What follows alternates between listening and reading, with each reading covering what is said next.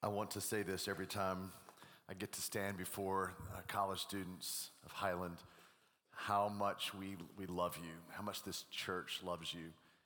And I think I said this last year, maybe it was 2 years ago, like I'm not looking at the future of the church, I'm looking at the church right here. You are the church, you are the body of Christ. And so not one day and not, when you graduate or when you're adulting and you're married, you are the church now, and you are so valuable to this local church. Like low-key, we're a lesser church without college students, right? Low-key, I'm a lesser person. I have kids your age. I know low-key, I know what that means. I'm a lesser disciple of Jesus without the college students of Highland. And the older people, I am one in this church, we love you and we care for you. And again, it's even humbling to say we need you, your giftedness, your joy, your passion, the spiritual gifts that the Lord has given you. But let me also remind you, I don't think anybody in this room is struggling with this, but maybe you will one day, or maybe you have recently. You need the older people as well. You need the generation above you, the generations above you. Prayerfully that the generations above you are walking faithfully with the Lord so we can serve as an example to you. But also remember what Paul told young Timothy, don't let anyone despise you because of your youthfulness or your collegeness. You be the example to us in faith and purity and speech and conduct. And you are. Please continue to do so. Tonight, I want us to jump into the discipline of personal Bible study. So not just you coming to church and being fed God's word, and not just you going to a CG and someone talking about God's word, not you listening to a podcast and someone telling you what God's word says, but you in God's word. You in God's word. Growing strong in your faith, growing strong in Christ, growing and maturing in Scripture itself. The Bible is the most vetted book in all of history. It is also the best-selling book in all of history, by far. And every generation, it was this way when I was a Baylor student, every generation hears the pushback on God's word, the validity of God's word, the credibility of God's word. Every generation hears things like, it's just too narrow-minded. It's just too old. It just has all these mistakes and all these inconsistencies within. It's just all made up. It's just a fairy tale. This has been going on really since the garden, when the enemy asked first creation, did God really say? And that has been the scheme of the enemy toward every generation. It's not just your generation that questions the credibility and the validity of Scripture and the reliability of Scripture. Every generation has heard that same inquisition from the enemy. But did God really say these things? German theologians back in the mid-1800s said, you can't trust the New Testament. There is no record whatsoever of a Pontius Pilate. And he has made the creeds. And he is key in the crucifixion of Jesus. You can't trust the New Testament. There is zero record anywhere in historicity or in archaeology of anyone by the name of Pontius Pilate. Until 1961, in Caesarea by the Sea, Caesarea Maritime, archaeologists turned over a capstone, and there what was written the name of Pontius Pilate, Pontius Pilatus, the prefect, the representation there in Nazareth. They say you can't trust the Old Testament because there's zero record of a very important man in the Old Testament by the name of King David. They say you can't trust the Old Testament. Look at how much the Old Testament is built upon the name of, the throne of, and the lineage of King David. You cannot trust, the German theologians of the 1800s said you can't trust the validity of the Bible, especially the Old Testament, who leans so heavily upon some mythical character by the name of David. Until 1993, in Tel Dan, in the most northern part of Israel, a mosaic was found about a battle that was won by the house of King David. Time and time again, archaeology has proved the credibility, the validity of Scripture. The Jewish theologians of the past several centuries said that there's no way that Isaiah chapter 53 was written in the original scrolls of Isaiah, because it sounds way too familiar to a crucifixion scene when the suffering servant was pierced for our transgressions. And so for hundreds of years, Jewish theologians said you cannot trust Isaiah chapter 53 because there's no way that had to have been added afterwards with a picture that is so perfect of a Messiah, a suffering servant. And so they declared this over and over again until 1947, when a little Bedouin boy threw a rock into a cave in Qumran, Israel, and pottery broke open, and the Dead Sea Scrolls were found. And right in the middle of it was Isaiah 53 that can be traced back maybe to 100 years BC, maybe 100 year AD. But certainly the 53rd chapter of Isaiah was found in the Dead Sea Scrolls. And so the Jewish theologians, they lost their, what they thought was to their advantage to say that Isaiah 53 was not a part actually of the original scroll of Isaiah. Progressive American theologians were telling us back in 1950, 1960, 1970 that there's no really early proof of a man named Jesus. And if there was a man named Jesus, he never claimed to be God. And even the early Christians never said that he was actually deity itself. This is my favorite one. 2004, in a jail in Megiddo, Israel. I've seen this with my own physical eyes. A mosaic was uncovered as they were reconstructing the jail in Megiddo. And there on the mosaic tile, this prayer room had been donated by a woman. And this woman gave money for this prayer room of the early Christian church. This goes back to the year 210 AD. And she gave it in the name of God, Jesus Christ. It's the earliest archaeological evidence of a real person by the name of Jesus who claimed to be God. Time and time again, archaeology has proven that God's word is trustworthy, it is credible, it is valid, it has historicity to it. But for those who are in Christ Jesus tonight, we really don't need archaeology to sustain our faith. We can go back to God's word and see what God's word itself says about itself. I guess my other favorite story is Voltaire. I'm sure you've heard this story before. Voltaire lived 1650 to 1680 to 1750. And he said, as he was getting close to death, he said that the Bible will only last for 100 more years. 100 years after my death, that the Bible will become an irrelevant topic. No one will want to read the Bible again. And the interesting twist to that was 100 years after his death, his house was used as the Geneva Bible Society depository.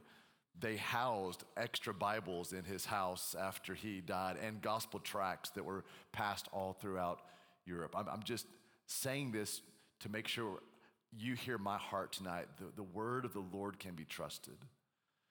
God's word to you has been delivered to you. It is sustaining for us. So I want us to agree on two things. Hopefully we can agree on these two things tonight. I know that often when a preacher gets in the pulpit on a Sunday morning, a lot of college students, especially college students, go home and go, I don't know if I can agree with that. I don't know if I fully agree with everything that God just said this morning. But maybe we can agree on these two things tonight. Number one, the Bible can be picked up and understood. It is not archaic. It is not some museum piece. It is not something that is beyond your comprehension. It's not some mysterious book that no one can understand. It's not a book solely for scholars and theologians and preachers. God's word is to be handled. It is to be read. It's not out of date. It's not just a religious symbol. It can be picked up and it is understandable. So that's the first thing I'm hoping we can agree on together tonight. The Bible can be picked up and it can be understood. But here's the second thing, and I hope that we can agree on this. All of us in this room could pick it up more often and read it more often.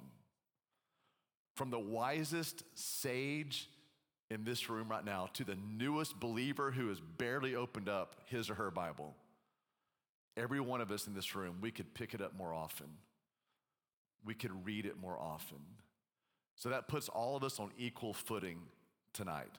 That everyone in this room, from a freshman who just gave their life to Christ a few weeks ago to the old 54-year-old pastor standing up here on stage, all of us can be on equal footing tonight. So tonight, college night, it's not judgment night, it's grace night. So we're just gonna enjoy the grace of all of this. All of us in this room could pick up God's word more often and understand it even more. So if you can agree with that, would you just say, I agree? All right, I'll take 90%. That's awesome. Let's go to Psalm chapter 19 together to see what God would say about his word. Psalm chapter 19, this will probably be a familiar sounding passage to many of you. It's a great short little snippet right here within Psalm 19 on what God would say about his word. So Psalm 19, let's pick it up in verse 7. I believe it's going to be on the screen as well. I'm reading out the ESV, so the translation may be a little bit different than yours, but most of these words actually kind of line up. Anytime in the Old Testament, you see the word commandment or precept or law, that means the word of the Lord. So a precept, a testament, a command, all these mean the same word. And so the psalmist here begins to interchange some of those words, but it is speaking about the word of God. So Psalm chapter 19, verse 7, the law of the Lord, meaning the word of the Lord, the testament of the Lord is perfect, reviving the soul. Here's another word that's used for the word. The testimony of the Lord is sure, making wise the simple. The precepts of the Lord are right, rejoicing the heart. The commandment of the Lord is pure, enlightening the eyes. The fear of the Lord is clean, enduring forever. The rules of the Lord are true and righteous altogether. So instead tonight of a preacher telling you really need to be in God's word, you really need to be studying God's word, you really need to be reading God's word, you really need to be memorizing God's word. Instead, I think I'm gonna take this approach this evening. Can I give you the benefits of doing so? Instead of just telling you you need to do so, and can I give you the benefits of you, again, not just coming to hear someone teach God's word or proclaim God's word to you, but you in God's word. Can I show you some benefits tonight from God's word of you being in God's word? Here's the first thing. You can write these things down. You can think about these things. You can forget I ever said them, but here's the first thing. It's perfect. God's word wakes up our soul. So the benefits of being in God's word, here's the first one. We see it in verse 7. It's perfect. God's word wakes up our souls. So look back in your Bible, verse 7. The law of the Lord is perfect, reviving the soul. Not much perfect these days. Probably not a whole lot of perfect situations all the time for all of you in this room. I'm probably talking to a group of imperfect people who had imperfect days, who don't always make perfect decisions. There's not much perfect in our world today. You can glance at social media for a few moments and realize a lot of imperfection in our world. Not much is perfect these days, but God's word identifies itself as being perfect. And what does it do in its perfection? It says that it wakes up our soul. It revives our soul. So maybe some of you in here today, you're at a point in this semester so far that you're beginning to feel like you're tired spiritually, or you're plateaued spiritually, or you're uninterested spiritually, or you become dull at some point this semester, just kind of dull in your spirit. Some of you in this room, and you prayed for it just then, some of you need an awakening in your life, an awakening in your spirit, an awakening in your soul. And God's word already gives us the prescription right here on how you and I can wake up spiritually. And it is going into God's word, because the law of the Lord is perfect. It wakes up our soul. It revives our soul. Second benefit in being in God's word, it's sure. And God's word makes us wise. Now look back in verse 7 again, the second part of verse 7. The testimony of the Lord is sure, making wise the simple. I'll say this phrase again, not much sure in our world today either. The things that some of y'all thought might be certain in your life, all of a sudden are uncertain in your life. Relationships that might have seemed certain at one point no longer seem certain. 36 months ago, I guess 40 months ago, things seemed so certain in our nation. I mean, the economy felt certain, our healthcare system felt certain, our longevity of life felt certain. And amazing how quickly things change. There's not much that is sure today, but God's word identifies itself as being reliable, as being sure, as being certain. In fact, it says here, it makes wise the simple. And the word simple, you know you can't come to Highland without the preacher guy giving you a Hebrew word. So here it is. It's the Hebrew word pithi is the word for simple in Hebrew, and it means the naive or the childlike. If you were to look at the full picture of that Hebrew word, it means that basically your mind is open to anything.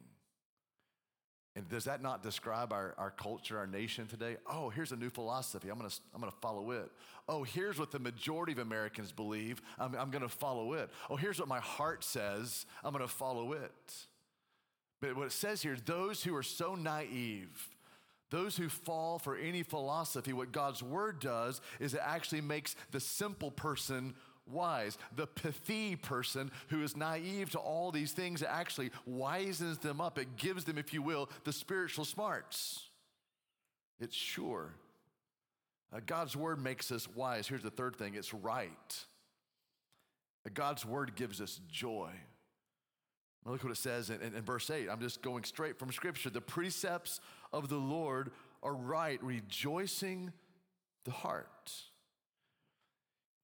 All of you in this room, you're in a window of life right now that you're determining what is right. And I would probably submit to you, there's not a window of life, anything like the window of life that you're in right now, as far as the determination of what you believe is true, what you believe is right. You are setting the moral compass of your life right now that will set you for the future. In fact, I would say probably that window of 7 years between the age of 18 and 25, the decisions you make are more consequential than any other 7-year window. Just think about all the things that statistically will happen between 18 and 25, especially for the generation that is in front of me right now. You're determining your major, what you're going to study. With that, in that window of 7 years, you should graduate from college. Please graduate from college. I'll say that on behalf of your parents. Please graduate. You probably will at least have your first job, find your first job. Statistically speaking, again, God's going to call some of you to be single. And so that statistically speaking, you will meet, if you're going to be married, you will meet your spouse in that 7-year window between 18 and 25. I met Jennifer as an 18-year-old Baylor freshman on a blind date. Go on every blind date. You have no idea what might happen. And so 2 kids and almost 3 grandkids later, like this is the life that we have. And well, she would say different. I think I chose her. She said she chose me, but whatever. We chose each other in our sophomore year at Baylor. That was a huge consequential choice for me. Again, you're finding that first job, but more than that, you're determining what is true and who am I and what's my purpose and why am I breathing and why does God have me here in this place at this time? And so in that 7-year window from age 18 to 25, I'll say it again, it's the most consequential 7-year window that I believe that you will ever have. If that is true, the benefit for you being in God's word is you get to hear from God what is right. And it's not, I love this, it's not as if you hear what's right and all of a sudden it makes you depressed, or you hear what's right and it causes you sorrow. The exact opposite is true. It says here that once you see from God's word what is right, that will actually give you joy. And isn't that the human journey to find joy? How much money will you spend on looking for joyful things? How much energy will you expend finding joy, looking for joy, seeking after joy? And yet we see right here that it's God's word, because it is right, it gives us joy. Fourthly, the benefit of being in God's word, it's pure.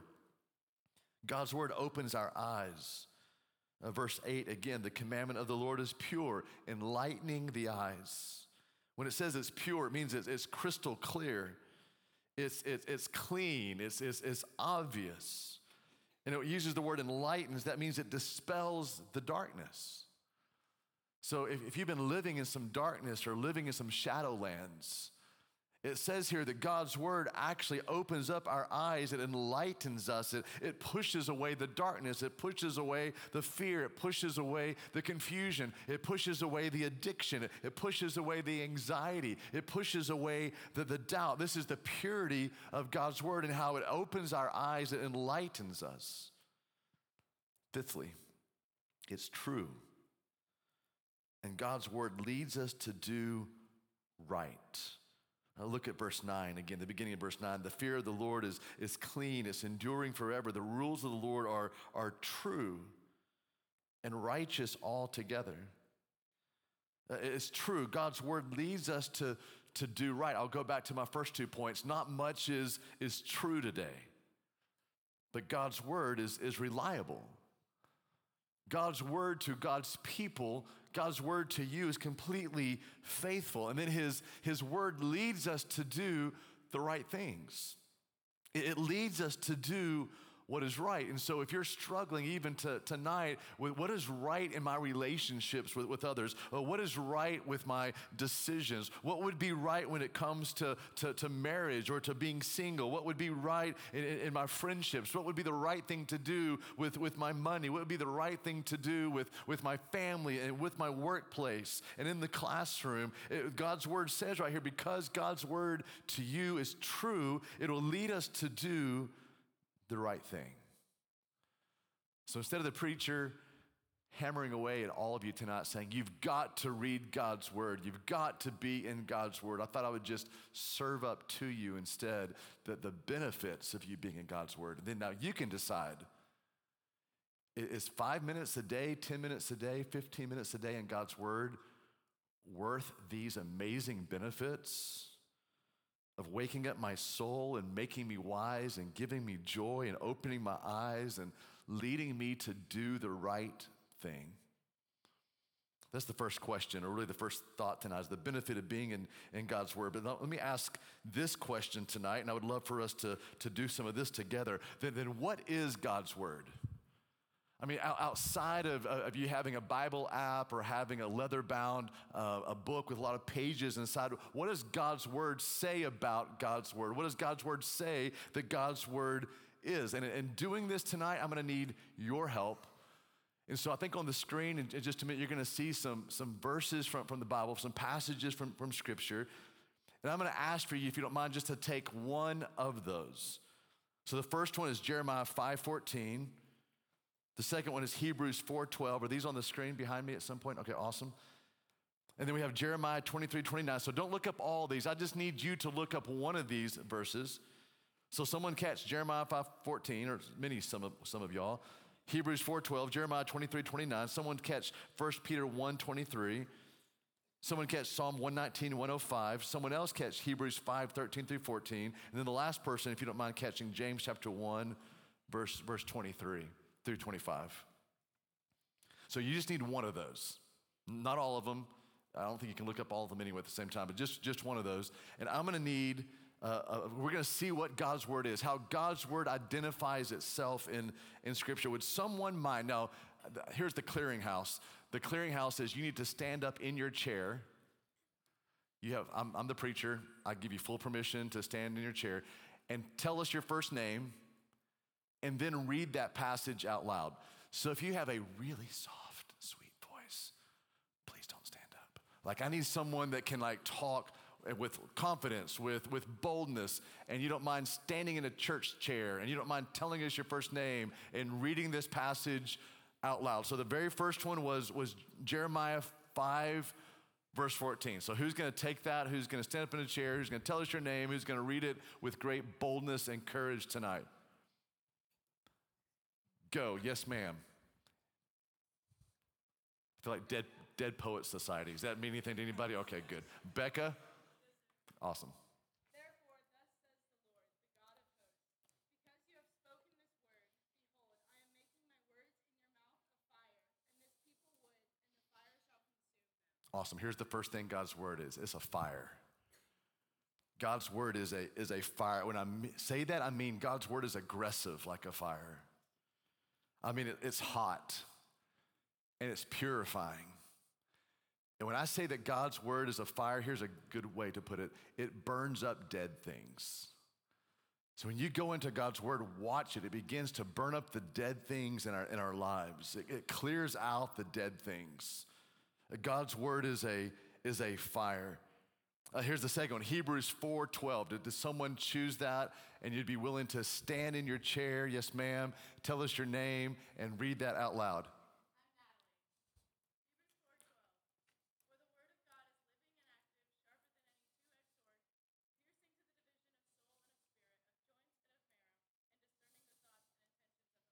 That's awesome. Thank you, Natalie Harris. I couldn't see who you were with the lights, but now I know who you are. So here's what God's word is. It's a sword.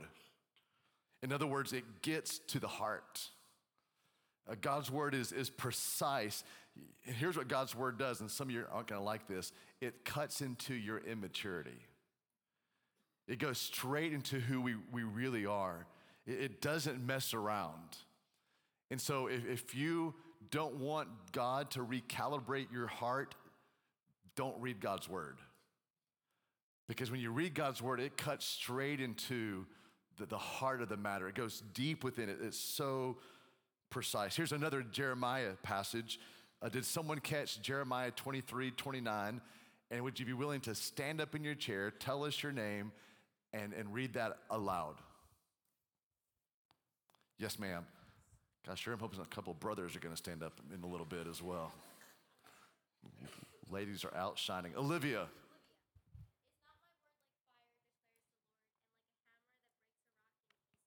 Awesome. So Jeremiah says again, it's a fire, but then he comes back and redefines God's word as well, or defines God's word as a hammer.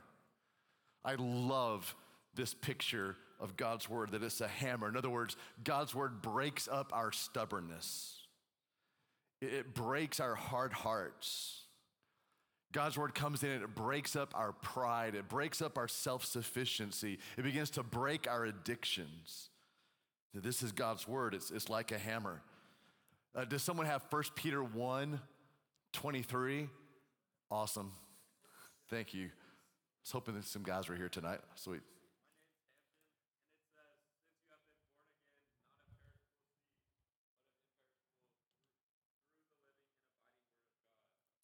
That is awesome. Thank you. Is it Hampton? Is that what you said? Awesome. Hampton, great job, man. So we have here the word of the Lord is like a seed. In fact, the ESV says you've been born again, not of perishable seed, but of imperishable seed. That is the living and enduring word of God. So God's word is a seed. And I love this picture. It may appear small, but it grows into mighty things. It takes some time, but being in God's word produces greatness. And I don't mean greatness like as in everybody gets to see you, but like a greatness in maturity. But often people don't realize this. I'll take just a moment on this one. People say, man, I've been reading God's word for 2 weeks now and nothing's happened. I've been reading God's word for a whole semester now and I feel just the same. I still don't understand it. I have a hard time. But you think about the patience of a seed breaking open, first of all, and then pushing its way up through the soil and then beginning to bud just a little bit. Just think about the endurance of that seed. It may take several generations for it to be a tree that you can sit under. I mean, it could be a couple of hundred years before it's a massive, mighty, giant oak. But it starts off as that little seed. I think God's word is like that. It begins, it may even be small in your life, and the more that you're in God's word and the more that you allow the grace of God to grow that seed and the community of God's people around you to help water that seed and nurture that seed, begin to see that growing inside of you. So the living, enduring word of God is called a seed in 1 Peter chapter 1, verse 23. Someone have Psalm 119, 105. Yes, sir. We got right back here. Sorry about that. Standing up.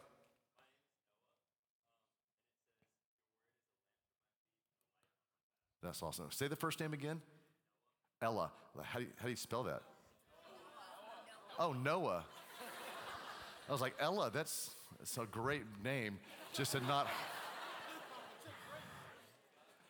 I'm familiar with Noah. Yeah, that's a great name. Sorry. It's 54-year-old ears up here, man, trying to catch that. So what we have here is that God's word is a light.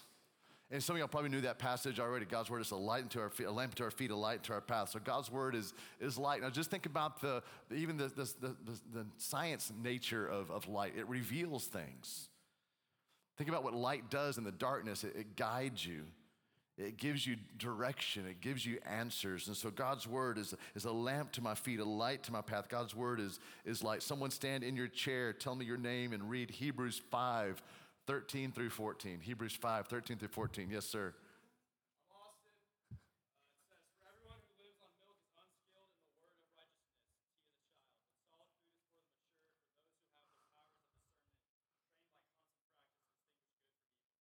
Awesome. Thanks so much, man. So I just put down, I think, meat or solid food. It's meat is what I said. It's meat. Here's what I want you to see here. God's word should be the diet of a mature believer. And so the author of Hebrews, whomever that may be, certainly the Holy Spirit, was saying, like, if you're just in milk all the time, you're an infant, you're not acquainted with the word of righteousness. But solid food is for the mature. So God's word, it should be nourishing and satisfying. God's word is of substance. I mean, you wouldn't give a T-bone steak to an infant, but you also shouldn't give a 19-year-old a bottle of milk. And so as a college student, you should long for the deeper things of God's word. You should long for the richness of God's word, the depths of God's word. The solid food is the diet of an adult.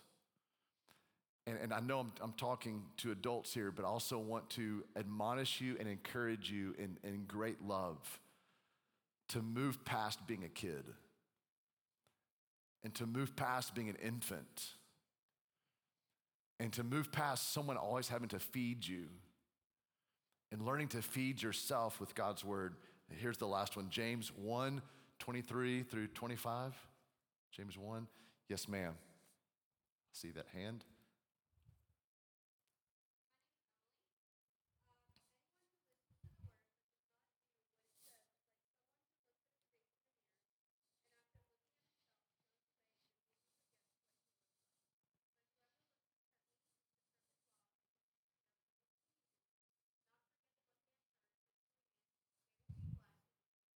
It's awesome. God's word is a mirror. God's word is a mirror. And when James writes this, he's helping us to realize when you look at God's word, you begin to see who you really are. Right? I wake up every morning thinking I look like Chris Hemsworth. And then I look in the mirror and go, man, I was way off of Thor. Like that doesn't look anything like him at all. Because a mirror will show you who you really are. And God's word does the same thing. It will help to reflect what's really happening on the inside. If you want to know what really needs to change in your life, look into God's word. If you want an honest evaluation of where you are spiritually, look into God's word. Want to know who you really are in the presence of God, look into God's word. I don't mean that in even a bad sense. I mean, if you want to know who you are in Christ, look at God's word and discover who you are in Christ. And so it's a mirror. It shows you who you really are. Here's my last thing. What should you be asking when you read scripture? So I'm gonna give you all a challenge here in just a few moments, but let me hold off on the challenge for a few more moments. What should you be asking yourself when you're reading scripture? So this is it's a little rhyme that I don't think I came up with it. This would be way too creative for me, but I think I heard this at some point. Just a little rhyme that you can use every day as you open up God's word. And so here what I'd say. What do you ask when reading the Bible? The first question you ask is, that day, question mark. When you read scripture, and this can be anywhere from Genesis to Revelation, when you open up scripture, you should ask yourself that question that day. Like, what was happening in that day when that author was writing this? Like, who are the listeners? What is the context? What is happening in the chapter before? What's happening in the chapter after? Was this before the cross? Was this before the resurrection? Was this after the cross? Was this after the resurrection? Like, well, what was the context of what was going on at that time? Who was the audience? Who would have read this? Who would have heard this? Who would have listened to this? And again, the passage before, the passage after. If real estate is all about location, location, location, then God's word is all about context, context, context.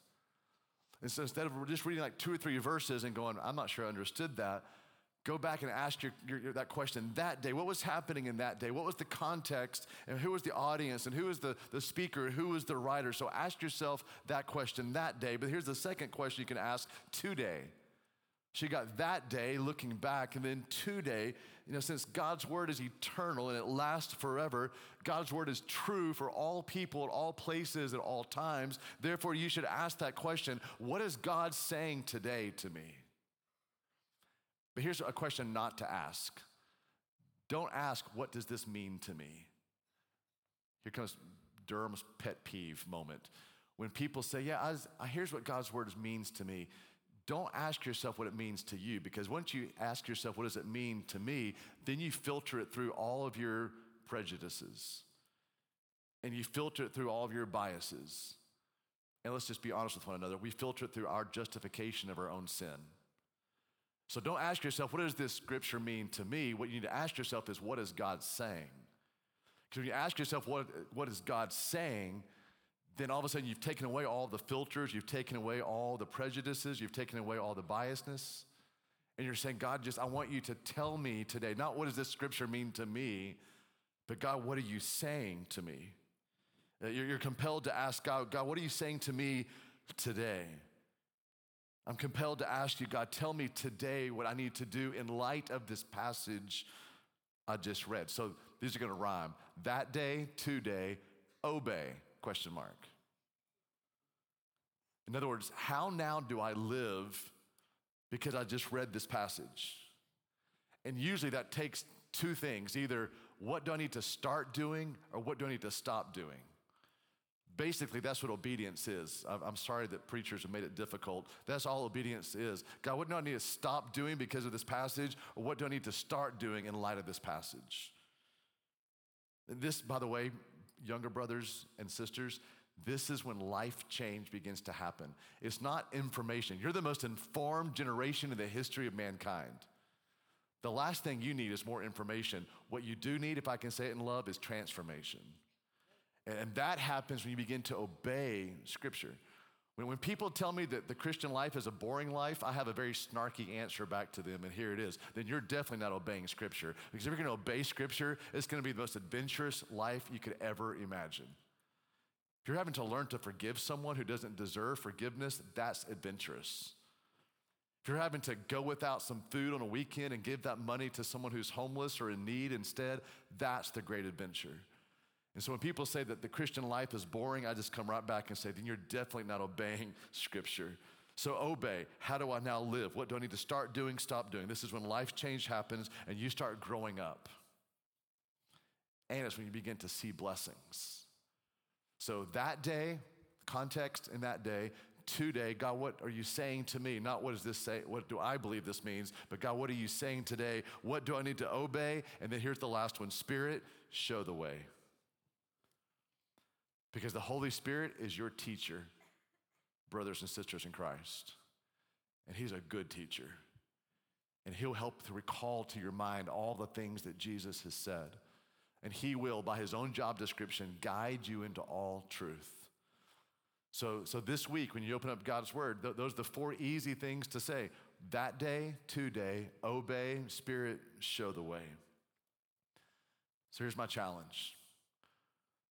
Would some of you be willing to commit to being in God's word every day for the next 7 days? I mean, would you be willing to commit? Here's my challenge to you as pastor, as your brother, as your friend. Would you be willing for the next 7 days to be in God's word every day? If that sounds overwhelming to you, do you know you can read the Gospel of Mark in 7 days if you set aside 13 minutes a day? And if 13 minutes is a lot for you, how about the book of James? If you'll take 3 minutes a day for 7 days, you can read the entire book of James. If that's too long for you, how about the book of Colossians? You can read that in 2.5 minutes a day if you'll read it every day for 7 days. God's word feels so overwhelming at times. But I'm looking maybe for some of you to say, you know what, it's been a long time since I've spent every day for 7 days in God's word, but I think I could make a commitment like that. Would you bow your head with me, please, and let's pray together. Father, thank you for my younger brothers and sisters, how deeply I love this group. God, how more deeply do you love them? To the point of sacrifice, to the point of a cross. Jesus, to the point of obedience to your Father, and wrapping on flesh, and the Son of God being tempted in every way, yet without sin. How deeply you love us.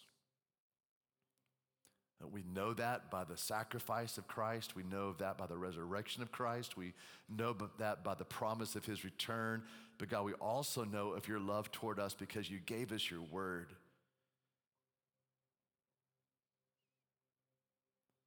A reminder of your character, a reminder of what you have done, a reminder of what you are doing, a reminder of what you will do. So Father, I pray that you would remind all of us that we are to be devoted to the word. Devoted to prayer, yes. And devoted to the scriptures.